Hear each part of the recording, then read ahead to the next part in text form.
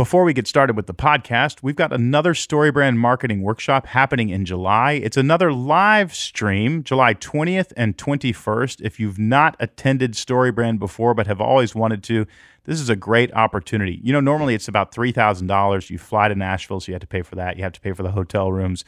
But it's only $995. If you've always wanted to attend StoryBrand but haven't been able to, definitely check it out, storybrand.com. Again, it's July 20th and 21st. Mark it on your calendar today and be there with us. Storybrand.com.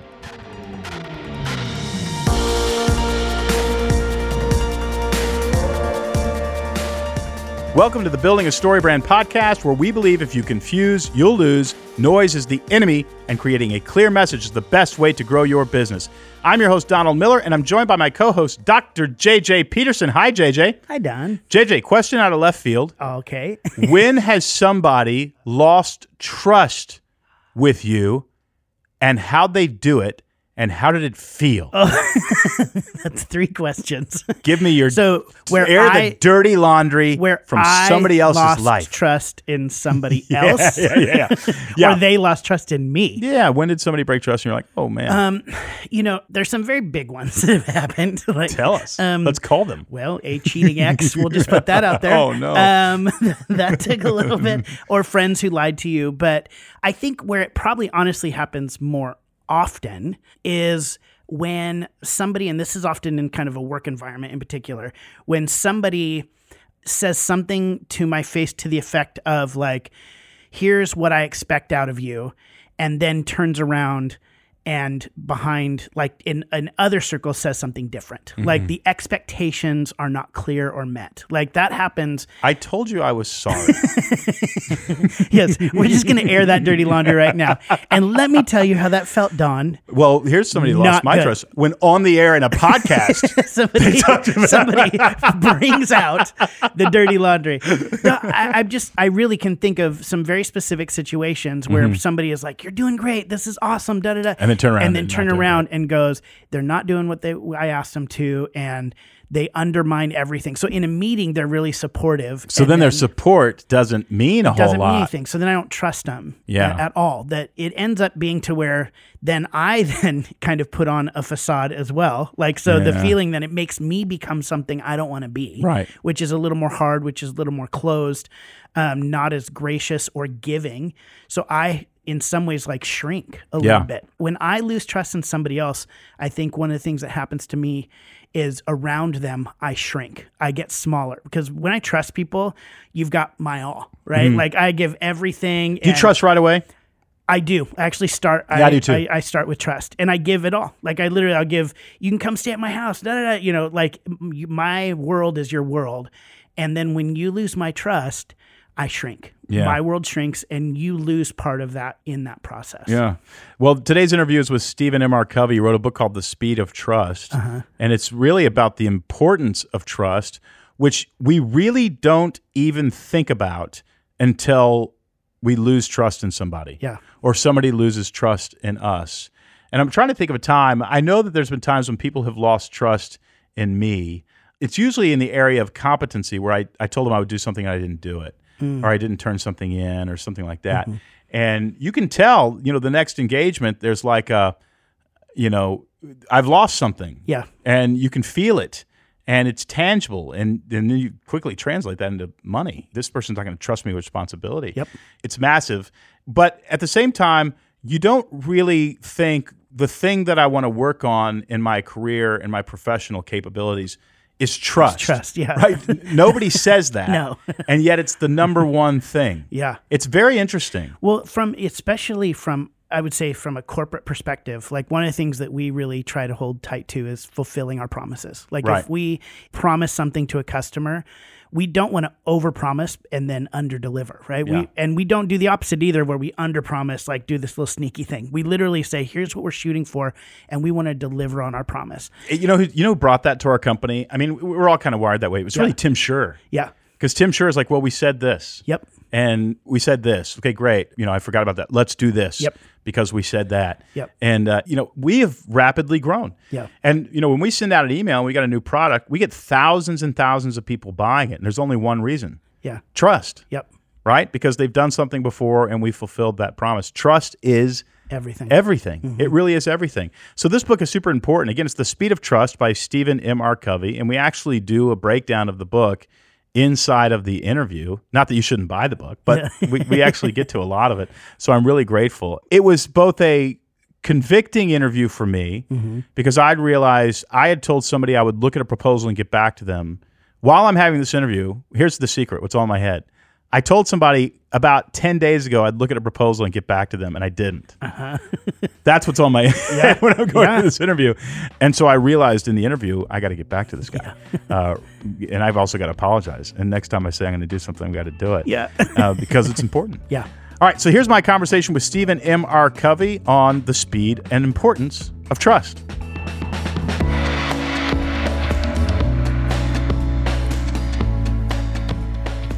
Stephen Covey, thanks for joining us. Hey, great to be with you, Don. I'm very excited for today. Well, I've loved your books. They've been so helpful to our business. Directly reading your books, applying what you teach, and ending up with higher revenue, better relationships, more productivity, more efficiency, better execution, on and on. I could just go down the road. I'm very grateful. I was thinking about this before we talked. Trust is something you don't realize is the most important thing until it's gone. It's like oxygen. And the more of it you have, the better you do in life, the better you do in business. Do you agree with that? Absolutely, completely. In fact, Warren Buffett said your exact same quote. He said, trust is like the air that we breathe. And when it's present, you don't really notice, but when it's absent, everybody notices. And that's what's happening today in our world is we're seeing an absence of trust, a crisis of trust, and suddenly people are paying attention to this, which is a good thing because we've got to focus on it in order to build it. You're right. In our culture, we don't see trust like we used to. And, people don't trust the government. Republicans don't trust Democrats. Democrats don't trust Republicans. People don't trust the media. The government doesn't trust the media. The media doesn't trust the government. It's an absolute vicious chaos. Cycle. It is. And first of all, before we get into the solution and how you can build trust quickly and the real way with integrity, talk to me about what happens when trust is eroded in a culture, in relationships, in a business. What happens when trust is eroded? Well, it has enormous impact, not just social, but also financial. And on the financial side, here's what happens. Everything takes longer to do. Everything costs more to do. You got to put in place procedures and policies and rules and regulations and structures and systems to compensate for that lack of trust. It takes time. It costs money. That is a tax. I call it a low trust tax, and the cost of it is enormous. But the good news is it works the other direction too. When the trust is high, you move fast, low cost. But let me tell you what else happens. Besides the kind of the business impact on trust, where there's low cost or high cost and low speed, what it does to people, it exhausts people. It is draining. It's no fun to be part of a low trust team or culture. It's demoralizing. It's draining, and people don't look forward to it at all. And the neuroscience on this is overwhelming. But again, the converse, is so inspiring of what trust does to people, a high trust team culture, of how it energizes and makes it exciting and fun to be a part of that. And so, I like to say that trust on the business side impacts speed and cost. And on the leadership side, it's energy and joy. Either direction of what trust does. Well, I want to break down trust, how we lose it, how we gain it. But I'll give you a little anecdote first. The shtick on this podcast, Stephen, is that I get free consulting that would normally cost me tens of thousands of dollars, and then everybody gets to listen in. So with you on the show, man, I'm going for it. I'm talking to my team the other day. We're filming something, and in the background, out the window while we're filming, it's a very expensive, curriculum shoot. There's an excavator digging a hole way out in the backyard. We were filming at my house. And the director came and said, we got to lose the excavator. The big yellow crane going back and forth is in the shot. And I said, listen, that's as expensive as this shoot. If I shut that down. And later that night, I was telling my wife, I said, honey, I think I told Julian, our director, and Tim, my COO, that crane is as expensive as the shoot. And, I was very much exaggerating, but I kind of meant it in order to get them to let me get what I want. And she said, Don, you got to go to him and tell him that you grossly exaggerated the cost of that excavator because you will lose trust. And, that's what we were actually negotiating. My wife and I were saying, you can't lose trust. You can't be doing that stuff. And what are the ways that we lose trust? Do I go back to my team and say, hey, I lied about an excavator yesterday. Everybody should know it's not that expensive. How do we negotiate trust? And what are the important things that we need to do? First of all, let me get to a more pointed question. How do you lose trust? What causes a loss of trust between human beings? When you violate expectations, when you violate principles, it's through your behavior. Yeah. You behave your way into trust. You behave your way out of trust. It's not about what you say so much. It's about what you do. It's about what you do. And so, when you do what you say you're going to do, you build it. But when you say you're going to do it and then don't do it, people say, I'm not quite sure if I can believe what they say. When you twist, spin, exaggerate, or flat out lie. So I have a whole, list of behaviors to help you build it or help you. And if you do the opposite of those behaviors, you'll lose it. And so it's behavior. And also you'll see it in this way. You'll see violations of character or even violations of competence. A violation of character is somehow I'm dishonest or uncaring, and I demonstrate and show that. And people say, gosh, I'm not sure if this person has my best interest in mind. Right. And, I don't know if I can trust them, or they're dishonest, or they have some agenda or some motive. So that's on the character side, but also on the competence side.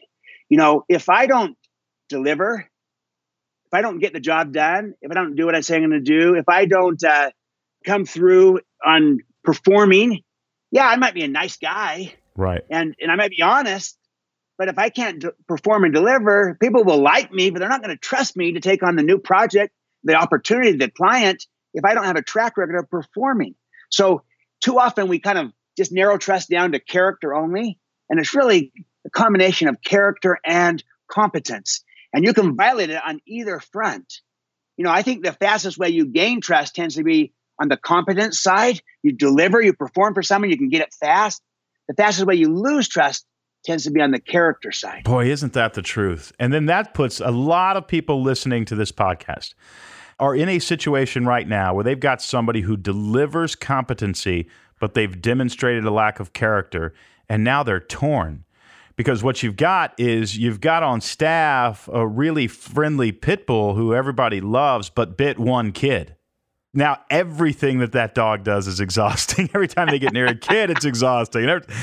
What do you do? We're going to get to the solution here in a second, I promise. But what do you do in a situation like that when you have somebody who, if you get lied to once, the person who did the lying believes they're 99% integritable. They just lied 1 out of 100 times. But the person who's listening to that person is wondering 100 times whether or not they're telling the truth.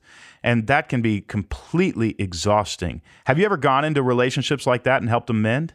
Yeah, absolutely. And, to your point, Nietzsche said, it's not so much that you lied to me, it's that I can no longer believe you. Oh, wow. You lie once, like you say, now I can no longer believe you. But yes, absolutely. You can, if people are willing and wanting to change and to address it. And I've learned that the key is kind of to not attack the person, but instead to address the behavior.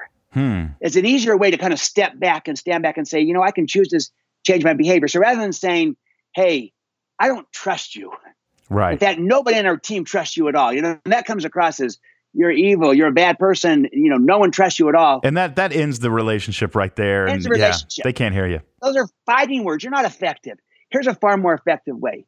Maybe say something like this. Hey, that kind of behavior causes me and others to lose trust. When you commit to something and then not deliver, I don't know if I can trust the next time you make a commitment. When you talk about something and it's not truthful, the next time you speak, I don't know if I can believe what you're saying. When you go behind my back and not to me, then I'm worried you're doing it again and again and again. So, it causes me to lose trust. So you separate the person from the behavior. You don't attack the person. Instead, you address the behavior. Then you make a behavior-specific request of saying, here's what would help build trust with me. If you make a commitment, keep it, or else don't make one. If you're going to talk to me, tell it straight to me versus, or don't talk to me about it. You're basically inviting them how they can behave their way into trust instead of behaving their way out of it. And I'll tell you what, Don, sometimes people will ignore it, not do anything about it. But I've seen relationships change and transform, teams, cultures, improve when people learn that trust is conditioned on your credibility and your behavior. And Yes. just like you can behave your way out of trust, you can also behave your way back into trust. And that's exciting. You say on page 3 of your book, Speed of Trust, we can increase trust much faster than we might think, and doing so will have a huge impact both in quality of our lives and in the results we are able to achieve. You also have several waves of trust. The first wave is self-trust. Second is relationship trust. And third and fourth and fifth ways really are stakeholder trust. I'd like to dive into some of these. You'll have to read the book to get it all. Obviously, it's incredibly valued to be trusted and to be trustworthy. But the first is interesting. It's that you have to be able to trust yourself and build trust within yourself. Can you explain why that is so important, self-trust? Yeah. Well, think about it this way. If you don't trust yourself, how do you expect others to trust you? Yeah. And also, if you don't trust yourself, what will be your mindset as you look out and ask, can I trust other people? And yet I don't trust myself. At some point, you project that distrust out onto everybody else. And so it's got to be, I call it inside out. I'll tell you a brief story on this. I gave a seminar one time and a person came up at the break and said, hey, when you talked about those 5 waves of trust, that was really impactful to me because it helped explain my life. And I said, tell me more. He said, my whole life, I'm not happy with where I'm at in my life and my career. And I've always blamed everybody else, that I can't trust people. I can't trust my boss. My first job, I can't trust my boss. I get another boss. Can't trust this boss. Can't trust the company. Go to another company. Can't trust the boss there, the company. Can't trust. Go home to my neighborhood. Can't trust my neighbors. He goes, I don't even trust my kids. Yeah. And then he goes, when you put up the 5 waves of trust, I realized my problem. And then he kind of looked around, made sure nobody was looking, and he whispered into my ear these words. He said, I don't trust myself. I don't trust myself. And I realize now I am projecting that distrust of myself onto everybody else. It is flavoring how I interpret everybody else. If I can't trust myself, how can I trust anybody else? And I realized I've got to look in the mirror. I've got to build this self-trust, this self-confidence. And then from that, you can emanate and ripple out trust. But it's got to start with yourself, or else others won't trust you. And how are you going to be able to trust other people if you can't even trust yourself? So that's why self-trust is, the foundation of all other kinds of trust to make it sustainable. Well, you say on page 47, research shows that many of us don't follow through on the goals we set or don't keep the promises and commitments we make to ourselves, which hacks away at our self-confidence. Not only do we lose trust in our ability to make and keep commitments, we fail to project the personal strength of character that inspires trust. And you've got 4 core results. I'd love to talk about 2 of them if we can. One of them is integrity, intents, capabilities, and results. So the 4 are integrity, intents, capabilities, and results. I'd love to, first of all, just talk about intent. I think you've got some incredible stuff to say about integrity, but again, we need to read the book. What do you mean by intent? That's not a normal word we hear when we're talking about building trust. Yeah, intent is your motive. It's also your agenda. And the motive that best builds credibility and trust is caring.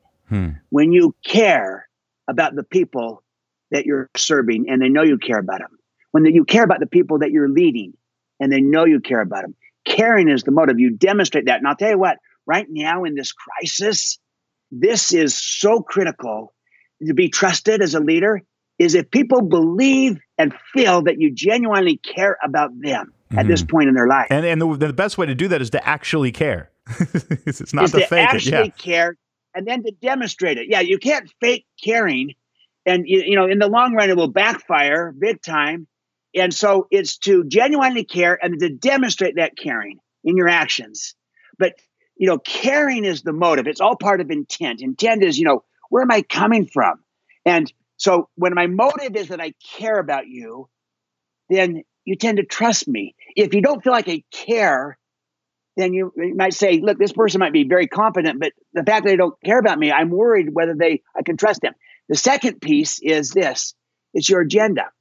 And the agenda that best builds credibility and trust is mutual benefit. Win-win. Win-win. Yes. Yeah, because if I feel like, hey, this person has their own agenda, it's a self-serving agenda, it's a hidden agenda, it's I, me, mine, I don't fully trust what they're saying, and people won't trust us if they feel like we have a self-serving agenda. Mutual benefit is the only sustainable approach in an interdependent reality. If you got to work together, it's got to be win-win to be sustainable. And if it's win-lose or just win at all costs, I don't care what happens to you, self-serving, then people won't trust you. So your intent matters. And integrity is the roots. I use the metaphor of a tree. It's the roots, but the trunk of the tree is your intent. Caring is the motive. Win-win, mutual benefit is the agenda. When that's in place, people will tend to trust you if they believe you have their best interest at heart. If they don't believe that or feel that, they tend to not trust you. Well, you also say on page 132, you can say all of these things, but unless you actually do them, your words will not build trust. In fact, they will destroy it. The second wave of trust is relationship trust, and you give super practical advice, not just philosophical, practical advice. You've got 13 things that we can do to build trust in relationships. The first is talk straight. Now, you've already said, you've got to talk to somebody and you can't, be against them, but you've got to sort of measure that with talking straight, right? How do you talk straight without being judgmental? And what do you mean by talk straight? I mean, tell the truth. Yeah. Call things what they are. Use simple language. Candor is the language of trust. Let me tell you the best way to look at these behaviors, including talk straight. If you look at the opposite of it, that's when you lie. And so, gosh, this is straightforward, right? We learned this in kindergarten. You tell the truth, you build trust. You lie, you destroy it. Of course, that's self-evident. What makes this so difficult? What makes it difficult is what I call the counterfeit behavior. And counterfeit behavior, like counterfeit money, looks real, but it's not. Counterfeit behavior looks real, might even work, but it comes at a price. Trust goes down. So counterfeit behavior, talk straight, is when you spin. It's when you twist, when you manipulate, when you posture, when you tell people what they want to hear. So today, with all that's going on, it's if you try to sugarcoat everything, you get up and you just sugarcoat and nicely paint these platitudes when everyone knows that's not really what's happening. And then they start to say, I don't know if I can fully trust what he or she is saying. Getting a reputation to being a truth teller versus someone that's spinning. And most cultures are filled with spin, where everyone's spinning. Mm-hmm. And the culture is a culture of spin, but as a result, trust goes down. And we see that throughout. So each of the 13 behaviors, the behavior is so straightforward, it's self-evident. The opposite, equally straightforward, self-evident. You tell the truth, you build trust, you lie, destroy it. What trips us up is the counterfeit. And the spin, the sweet talk, the telling people what they want to hear, or to be technically telling the truth, but leaving the wrong impression. It's a powerful list. Talk straight, demonstrate respect, create transparency, right the wrongs, show loyalty, deliver results, get better, confront reality, clarify expectations, practice accountability, listen first, keep commitments, extend trust. I mean, if anybody does those 13 things, they are going to be trustworthy. I want to focus on one of them really quick because I think there's a lot of people who may need some advice on this. That's number 4, right wrongs. Let's say you've done something wrong, you've broken trust. Is there a method to righting that wrong? This is a critical principle because if we couldn't right the wrong, then we'd all be circling the drain. Yeah. Because we've all fallen short, made mistakes. But how you right the wrong can actually create more trust coming out of it. It's possible. And so the whole premise is that I've got to kind of, first of all, take responsibility and own it. It's hard to right or wrong if I'm blaming everybody else and not owning it and taking responsibility for it. Because if I'm on the other side, I'm like, this person still doesn't get it. Yeah. But if they say, look, I was wrong, I'm responsible, I own it. That's practicing accountability with yourself. You're owning it, you're taking responsibility. Then you might need to apologize and to, make it right as best you can. You apologize, you make restitution, a legal concept to make whole as best you can. Sometimes you're not able to do it fully, but you do it with what you can. And then here's the key principle, Don. You can't talk your way out of a problem that you behaved your way into. That is so true. So if you've lost people's trust because of the wrong, you can't talk your way out of it. The only way out is to behave your way out. So, you own it, you apologize for it, and then you say, look, here's what I'm going to do going forward to try to regain, rebuild, restore the trust you have in me. And, you clarify expectations, you tell people what you're going to do to rebuild, regain that trust. And then the most important thing is now you keep commitments, you do what you say you're going to do. Is that is that straightforward of saying, look, I own it. I apologize. I make it right. Here's what I'm going to try to do to make it up. And then I do it. And I keep that. And I behave my way back into trust, because you can't talk your way out of it. You got to behave your way out of it. It's the only way out. And it's possible. Now, look, I acknowledge there might be some situations where you don't have a chance to restore trust because, the nature of the violation is so egregious, or the nature of the relationship is so transactional, there's no opportunity. But in most situations, I think we can restore it if we're willing to behave our way out of it. It's a powerful principle to behave your way back into trust.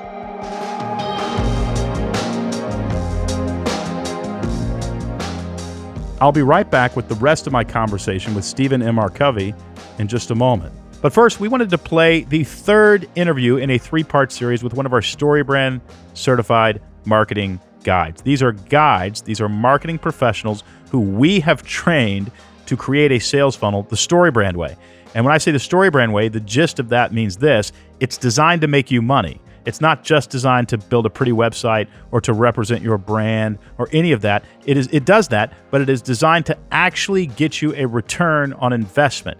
And so it's a different way of doing marketing, but it should be the way marketing is done by everybody. Sadly, it's not. It is done that way by people who have flown to Nashville, spent 4 days with us, and then spent another year in ongoing virtual training to learn to make a sales funnel the way that gets the best return. Also, it's a community of 500 StoryBrand certified guides who keep sharing with each other best practices in marketing. These are sharp folks, and we thought you would benefit by a short conversation in which we ask them questions about how they're getting a return on their customers' investments. Here's the third interview in our series with StoryBrand certified marketing guides. Paul, good to have you on. It's good to be here. Thanks, Don. Up in the Pacific Northwest, the Portland area, Vancouver, Washington. That's right. It's beautiful up here. It's about to get really beautiful up there. That's it. The sun starts coming out. No. It rains all the time. Well, listen, you've helped a ton of clients make a ton of money and increase their revenue. Specifically, going into quarantine, a lot of people pivoted their messages and even pivoted their business strategy. And you helped a specific client do that to great success. Can you share a little story about what happened? Oh, sure. No problem at all. I started coaching a local tutoring business who specializes in working with students in person. She really likes to train her team to be able to instruct kids that are having trouble reading, dyslexic kids that are just needing a little more attention. And all of a sudden, the world changed. And our first coaching session together, we had to pivot just the session itself and start filming a new video for her website and adjusting some copy on her homepage, and then creating a lead generation asset that would start bringing in some leads for internet-based clients. So she literally pivoted her entire business strategy. The way she made money was now impossible. Exactly. Yeah. She had to keep her business running and shift in completely how she was running it all at the same time. Which is true of even if people listening didn't do this during quarantine, mm-hmm. If there's a way to do it to climb out of this recession, you got to do it. So what sort of conversations were you guys having? You immediately filmed a video. What was important to put into that video? For her, it was important to put her students and families at ease. This was right in the beginning when she was still accepting students and still needing to figure out how to set up her procedures and policies so that people felt comfortable and really communicating and reaching out in a proactive way rather than fielding all the phone calls. And since then, she's had to completely shut down her in-person classroom campus and go just online for everything. And right at the time where she was about to experience her typical summer slowdown, because in the summer she gets fewer students in because fewer students are in school. And as a result of launching a new promotion and changing the messaging, she's actually getting more students than she's had for a summer when most of the businesses around her are closing down. Do you remember any of the messaging points, anything that you said in the copy that you thought this is going to be a really great hook? Yeah. So what we actually created was a math Mayday. Because what we were experiencing That's awesome. for parents that for our students was that students were coming home with all this math homework that they were now having to shift from parent mode into teacher mode with distance learning. And we found that most of the parents learned math a little differently than they teach it now and are getting frustrated having to work from home and be homeschool teacher. And they were needing a math mayday. So just really keying into the pain points. Was that a lead generator or a product? It was a lead generator that led into a product. So a coupon, a summer special, get half off June if you commit to the whole summer. Man, she's rolling in it now. She's got more business than she knows what to do with. Yeah, we launched it actually just 2 days ago, and she's already had 2 current clients that would normally pause during the summer, say that they're interested in keeping going for math, and we're already seeing lots of downloads from her lead generator just the first morning we launched it. 2 days ago, and she's already very, very hopeful. Yep, she's seen it right away. Well, Paul, thanks for helping these businesses make so much money. It's Paul Kuthi, Kuthe. And if you'd like to hire Paul, go to marketingmadesimple.com. It's a directory of about 500 StoryBrand certified guides. Paul is one of them, but each of them can help you create a sales funnel that grows your business. Paul, helping small business is helping the country. I'm so thankful for you. I appreciate the opportunity. Thanks so much.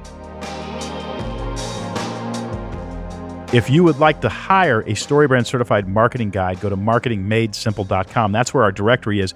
You can look at all 500. You can look at their work. Contact them, find out if that's the right guide for you to build a sales funnel that actually gets results. Go to marketingmadesimple.com.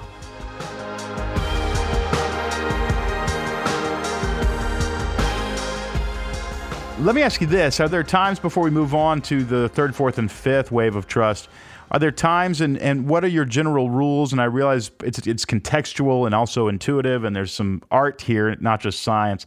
What are the rules on you saying, this person, I'm just not going to choose to trust this person. We're going to remove them from the company or remove them from the community.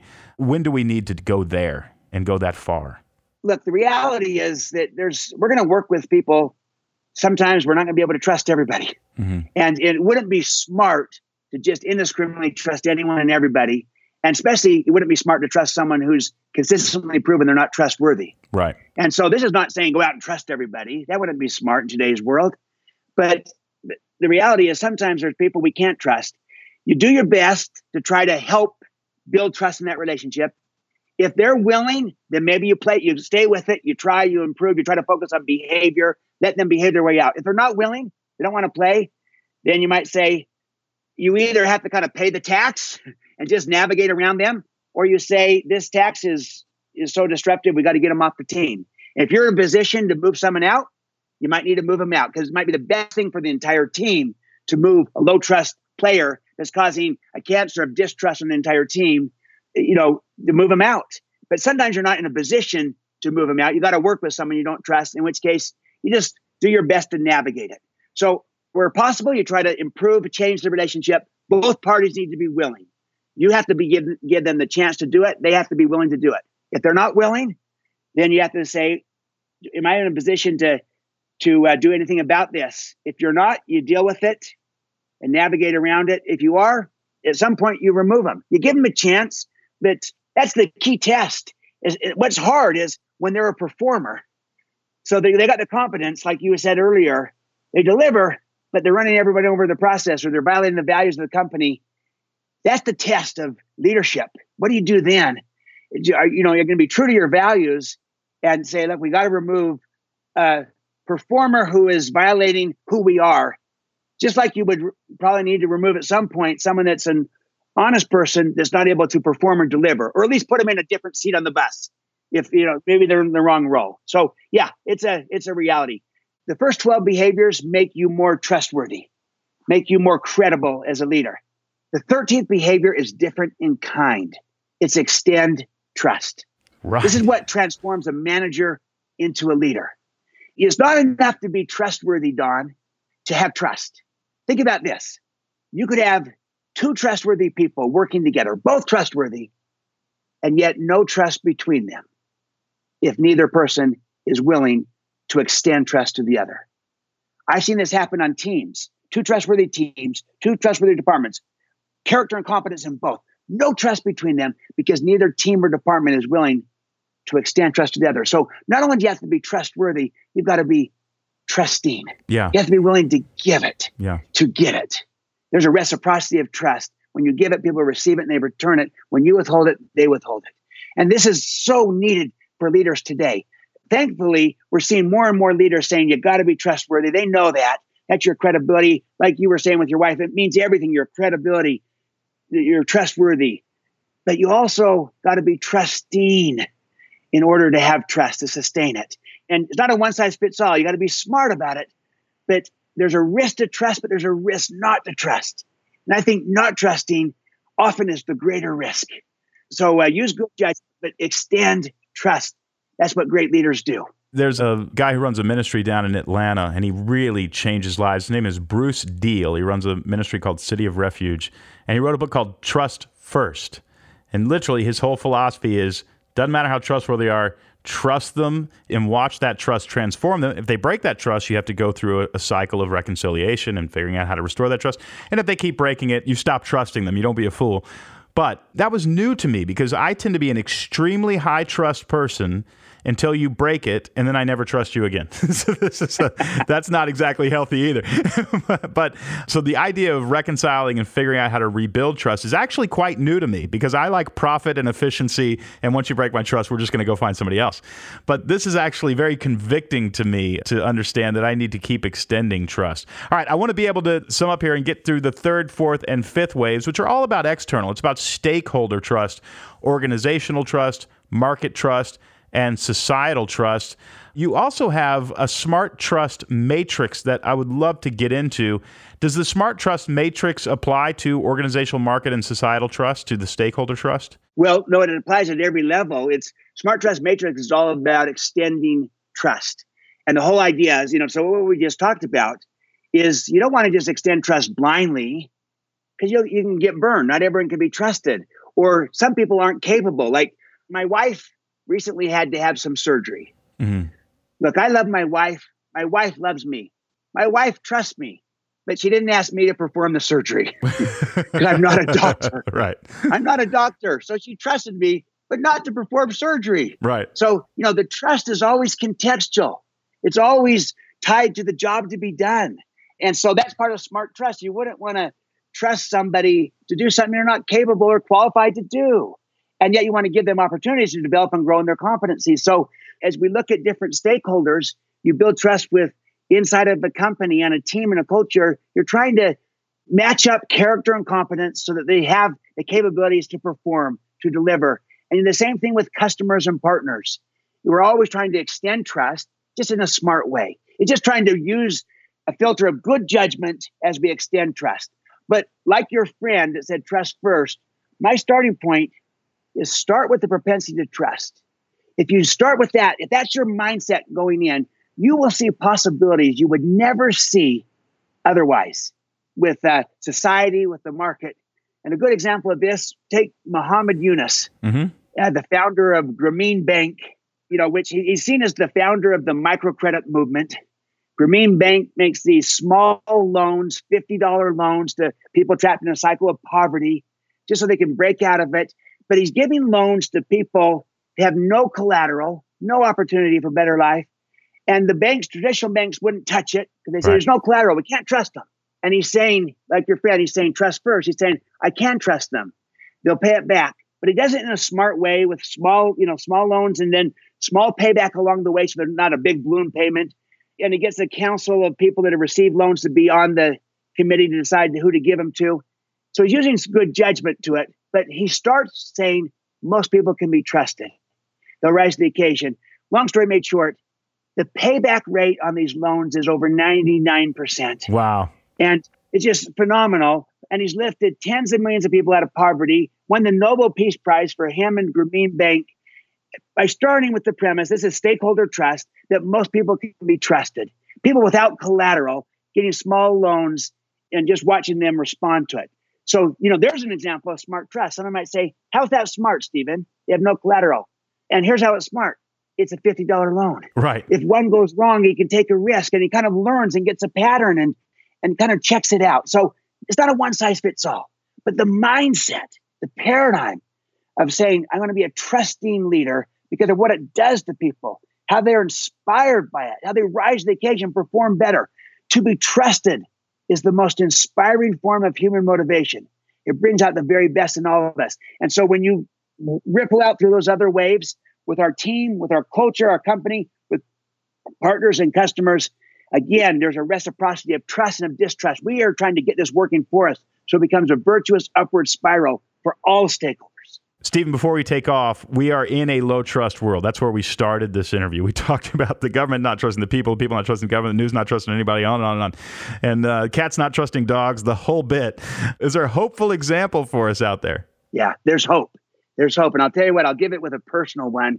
And what I describe here personally can apply at every level, every relationship. So when my son turned 16, he's excited to drive, right? Right. And so my wife and I sat down with him and said, okay, son, driving's a privilege, not a right. Let's go over the rules. You got to be safe, obey the speed limit, wear your seatbelt, et cetera, et cetera. You got it, son? Yeah, got it, Dad. Got it, Mom. Are you clear about these rules? Because if you violate the rules, you'll lose the privilege to drive. Don't worry, he said. Well, so everything was great for the first month. Then about a month into this, it's a Friday night at midnight. I hear the phone ring. My wife, his mother, answers the phone, and I hear her say these words. Well, I'll let you talk to his father, officer. Oh, no. And sure enough, it's the police. My son has been pulled over for speeding, excessive speeding, as in going 83 miles an hour in a 25-mile-an-hour zone. Heavenly days. Now, he's a good kid, but he just had teenage judgment. And he said, well, Dad, I was just trying to get home for curfew, so I had to hurry really fast. And then he later said, well, Dad, I was just trying to show you what the speed of trust really was. And I said, well, so that's good, but it's not good enough. So we played this thing out. We went to court, and the judge fined him $555. We made him pay it, took away most of his savings from a summer job that he had. But then, to my surprise, the judge did not take away his license. We thought he would, but he didn't. He did not take it away. So guess who did? Mom and Dad. We took away his license. Why? Because we wanted him to trust us. So he felt like if we didn't hold him accountable to what we mutually agreed to together, he wouldn't trust us. Neither would his siblings. Oh, that was hard on him. He was embarrassed with his friends, with everyone. It was really hard. But after several months, he came back to me and said, Dad, I'm ready to drive again. I asked, are you clear about the rules? He said, I've never been more clear about anything in my life. Well, but here's the thing. He had behaved himself out of the problem that he had behaved himself into.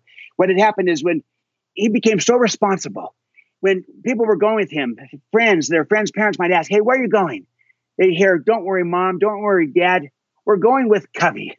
And that means we are driving way below the speed limit. Yeah. We're wearing seatbelts. This is no fun at all.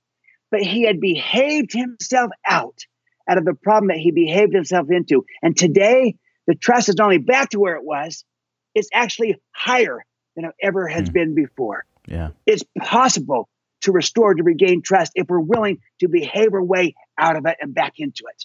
And that's what's possible. My son did it. You can do it. I can do it. We can do this as a society. We've got to be willing to go first. That's what leaders do. Leaders go first. Well, that's what we're going to do, Stephen Covey. Thank you so much. What a great locker room speech to climb out of this recession, to behave in such a way that we earn people's trust and extend trust. You're right. It is the commodity. The commodity. When we go into any situation, we say, what can I do to build trust? Rather than what can we do to get what I want, right? What can we do to get what we want is different than what can we do to build trust. Because trust will get you anything you want. It's far more sustainable. You'll get all the other things you want when you start with trust. And when you have trust, you'll get the growth. Mark Benioff for Salesforce has been saying, what's the most important thing in your culture? Is it trust or is it growth? If anything trumps trust, we're going to be in trouble. It's a new world. Trust better be number one. So you want to get the growth, have the trust. Fantastic. The book is The Speed of Trust. It's Stephen Covey. You can find the book on Amazon or wherever you buy books. Make sure you get it today. I'd say it's our fall read. Got to get it done. Thank you so much, Stephen. Thanks, Don. Great to be with you.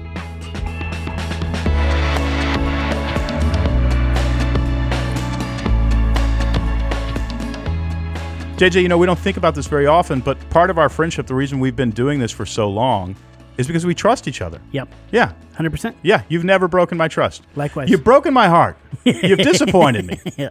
But you've never broken my trust. You break my heart every single day, some way or another. But it's all those trust falls that we do. It's the ropes course. It's the ropes course. It's when we took the whole team to the ropes course. Oh, poor Nancy, though. My goodness. She doesn't trust us anymore. Yeah. I'll tell you that. You know what? To be honest with you, she wasn't a very good performer. I didn't trust her. I don't want to say that on the air. Glad the insurance covered that one. Nan. I had a cotter, but I had a corn dog.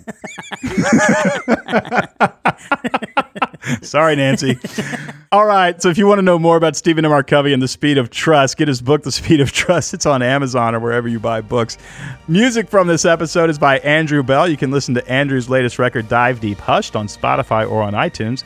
Thanks as always for listening to the Building a Story Brand podcast, where we believe if you confuse, you'll lose, noise is the enemy, and creating a clear message is the best way to grow your business.